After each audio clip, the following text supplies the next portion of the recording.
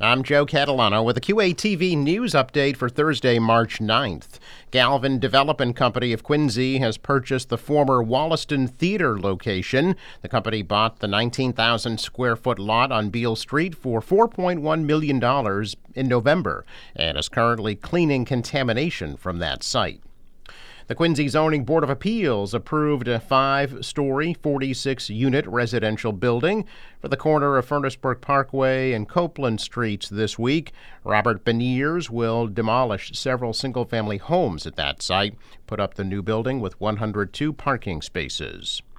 Quincy College will host their next Scholarly Conversations community lecture series today, with the topics of science and poetry, frenemies, cancer, bad genes or good diet, and high on supply, wasted genius, focusing on the illegal drug trade. The lectures begin at 5 p.m. at the President's Place campus, are free and open to the public. Granite Telecommunications of Quincy will host their 10th annual Saving by Shaving fundraiser today at their North Quincy headquarters. Patriots members Matthew Slater, Devin McCourty, and Governor Maura Healey are among the participants who will help raise more than $5 million for Boston Children's Hospital.